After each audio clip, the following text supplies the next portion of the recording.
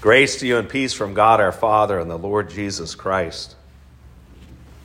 Our gospel lesson today picks up right where we left off last week. You'll recall that Simon had just confessed that Jesus is the Christ, the Son of the living God. And Jesus has called Simon Peter, first person ever to take that name, to be given that name. And he's explained also to Simon Peter that flesh and blood did not reveal this to him, but his Father who is in heaven. And then finally, Jesus promised that the church would be built on the teaching of the apostles and on that very confession that Jesus is the Christ. That brings us then to our gospel lesson today, in which Jesus begins to teach his disciples about what he will suffer, where he is headed.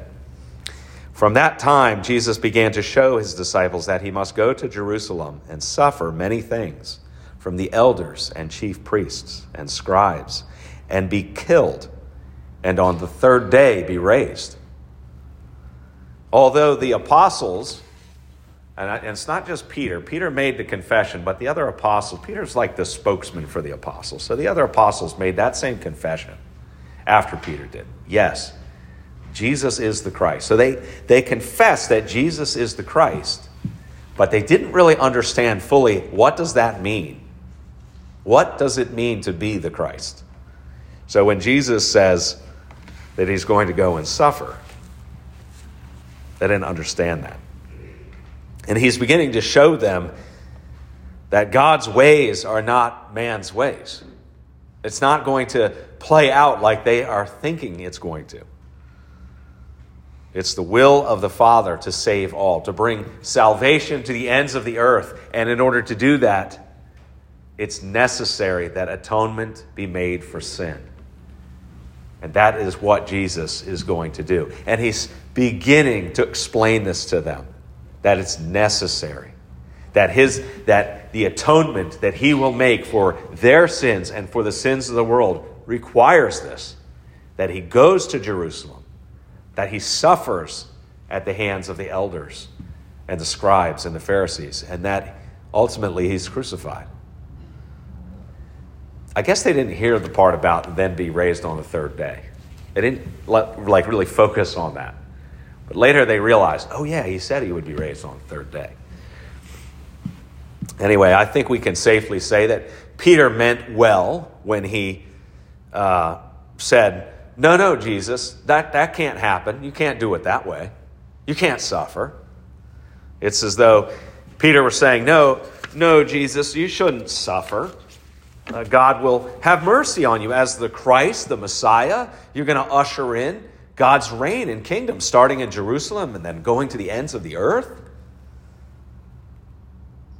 But in spite of whatever Peter's intentions were, even if he was, thinking about this in an understandable way, just his concern for Jesus' rejoinder is just so shocking and so abrupt, to say, "Get behind me, Satan." These are the same words that he used when Satan tempted him. When Satan tempted Jesus, when he was in the wilderness for 40 days and was tempted by Satan. It's the same words that he used there. "Get behind me, Satan." He uses those talking to Peter. He says, "You're a hindrance to me, for you are not setting your mind on the things of God, but on the things of man."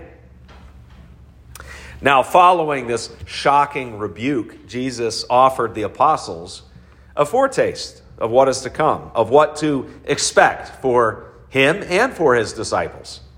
This is the fate that Jesus will experience. This is also the fate that these disciples, for the most part, will experience. "If anyone would come after me, let him deny himself and take up his cross and follow me."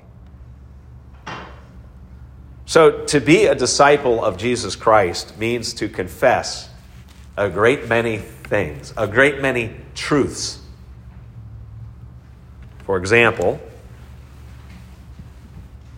the world didn't just explode into existence. The universe didn't just happen that way. God created the heavens and the earth.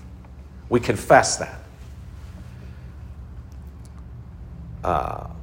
Why do bad things happen? Well, mankind fell into sin because a historical person named Adam ate of the tree of which it was forbidden. Well, that doesn't make sense with all the evolutionary talk and everything else. That doesn't fit with our modern scientific sensibilities. Well, sorry. That's what the Bible teaches.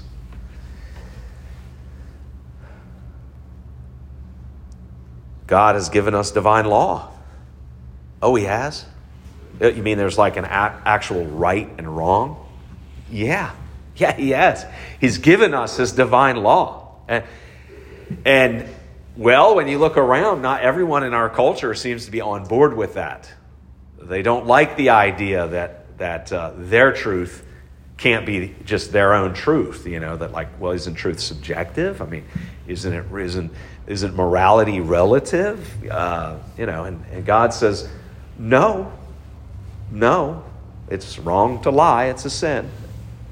Oh, but I was lying for the sake of, sparing someone's feelings, sparing someone's life. I mean, we use that as an example. Is it wrong to lie and say, no, I'm not hiding someone in the shelter of my house who's being persecuted? Is that wrong to lie because you have a good goal in mind? The answer is yes, it's a sin to lie. It's the sin you must commit. It is the sin you must commit, because the greater sin would be to so unlove your neighbor that you turned him over to persecution. So it's a sin you must commit, but nevertheless, it's still a sin. So God has given us a divine law, and in our world, that's not always really appreciated. But when we are standing on God's truth, we might just suffer persecution. I mean, this law that God has given was given that we might see ourselves correctly. Think about what's the primary purpose of the law? The mirror, so we can see the sin in ourselves. And why? So we can just scourge ourselves and whip ourselves and wallow in self-pity because we're such bad people? No, of course not. It's so that we can see our need for a Savior. Because the message that Jesus died for your sins is meaningless if there is no sin. If you don't recognize, oh yeah, I'm a sinner, then that's meaningless. And yet we live in a world where, it's not just now, I mean, it's always been this way, but we live in a world where if we hold to these truths that we confess as Christians, Jesus is saying, if you stand on these truths, you will be persecuted, just as he was. These truths are not popular. It's not always well received. There are scoffers. There are unbelievers. There are those who are captive to the world and those that are captive to Satan. And to such people, the truth of God's word is a challenge to their way of life. To such people, disciples of Christ are to be mocked, to be ridiculed, to be persecuted, to be abused, to be taken advantage of, and more. So how is a disciple to handle such a situation? Should we work hard to take over the levers of power in our society?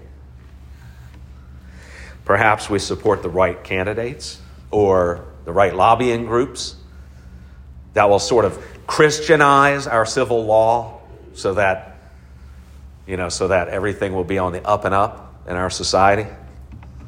Maybe we could force our government-run schools to allow prayer, or to actually encourage some sort of recognition that that there is a God who has created everything, that all knowledge comes from him.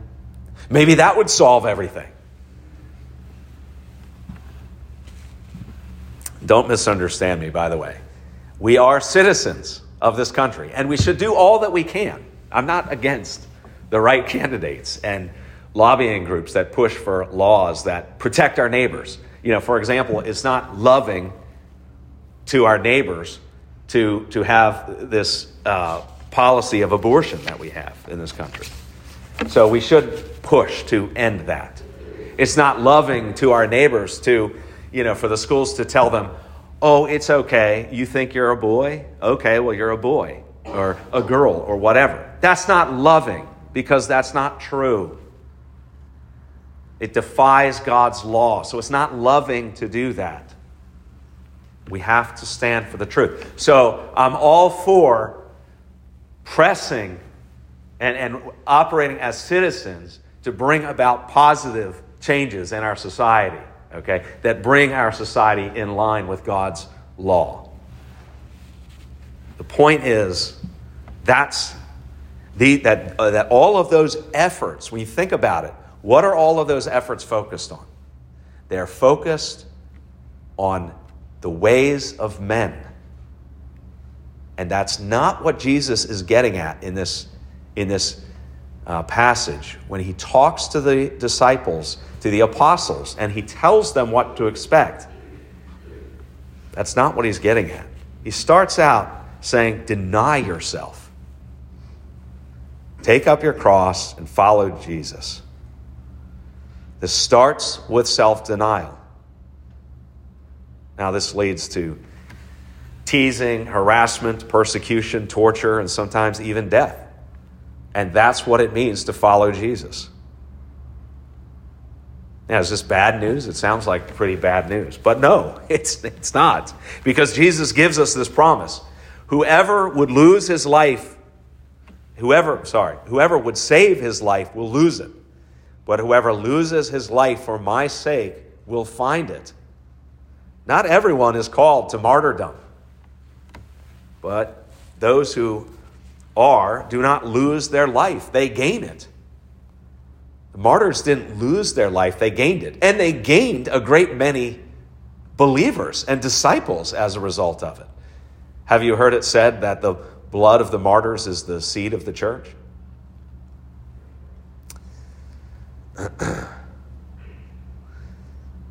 All this means that as disciples, you are free to suffer for the name of Jesus Christ. That means you're free to be abused for the name of Christ.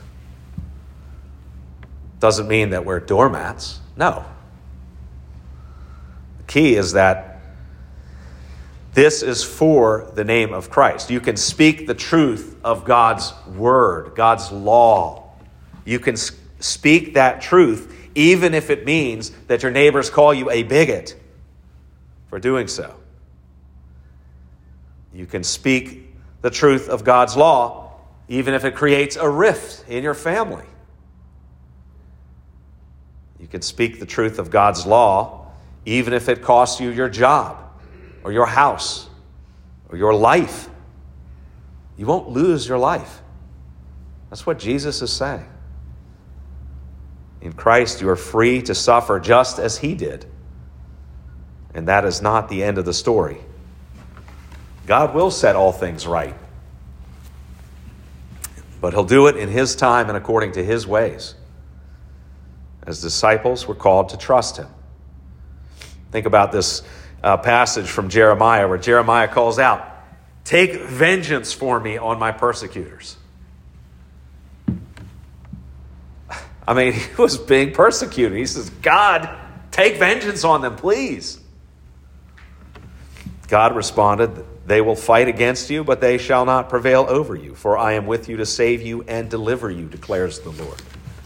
See, God fights for us. Like I said, it doesn't mean we're doormats.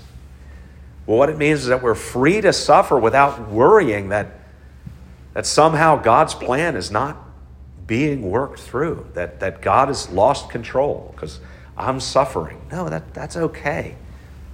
Deny yourself. That's what Jesus said. Deny yourself. Beloved, there's no place, there's no time, there's no situation in which God is not with you. He is always and constantly with you. You've been washed in the blood of the Lamb. Through the word and the sacrament, he has worked faith in you to believe and to hold on to this promise of everlasting life. He will not abandon you. Therefore, you have nothing to fear. I want to end with Dr. Luther's fourth stanza of his iconic hymn, "A Mighty Fortress is Our God." God's word forever shall abide, no thanks to foes who fear it. For God himself fights by our side with weapons of the Spirit. Were they to take our house, goods, honor, child, or spouse, though life be wrenched away, they cannot win the day. The kingdom's ours forever. Amen. The peace of God, which passes all understanding, keep your hearts and minds in Christ Jesus.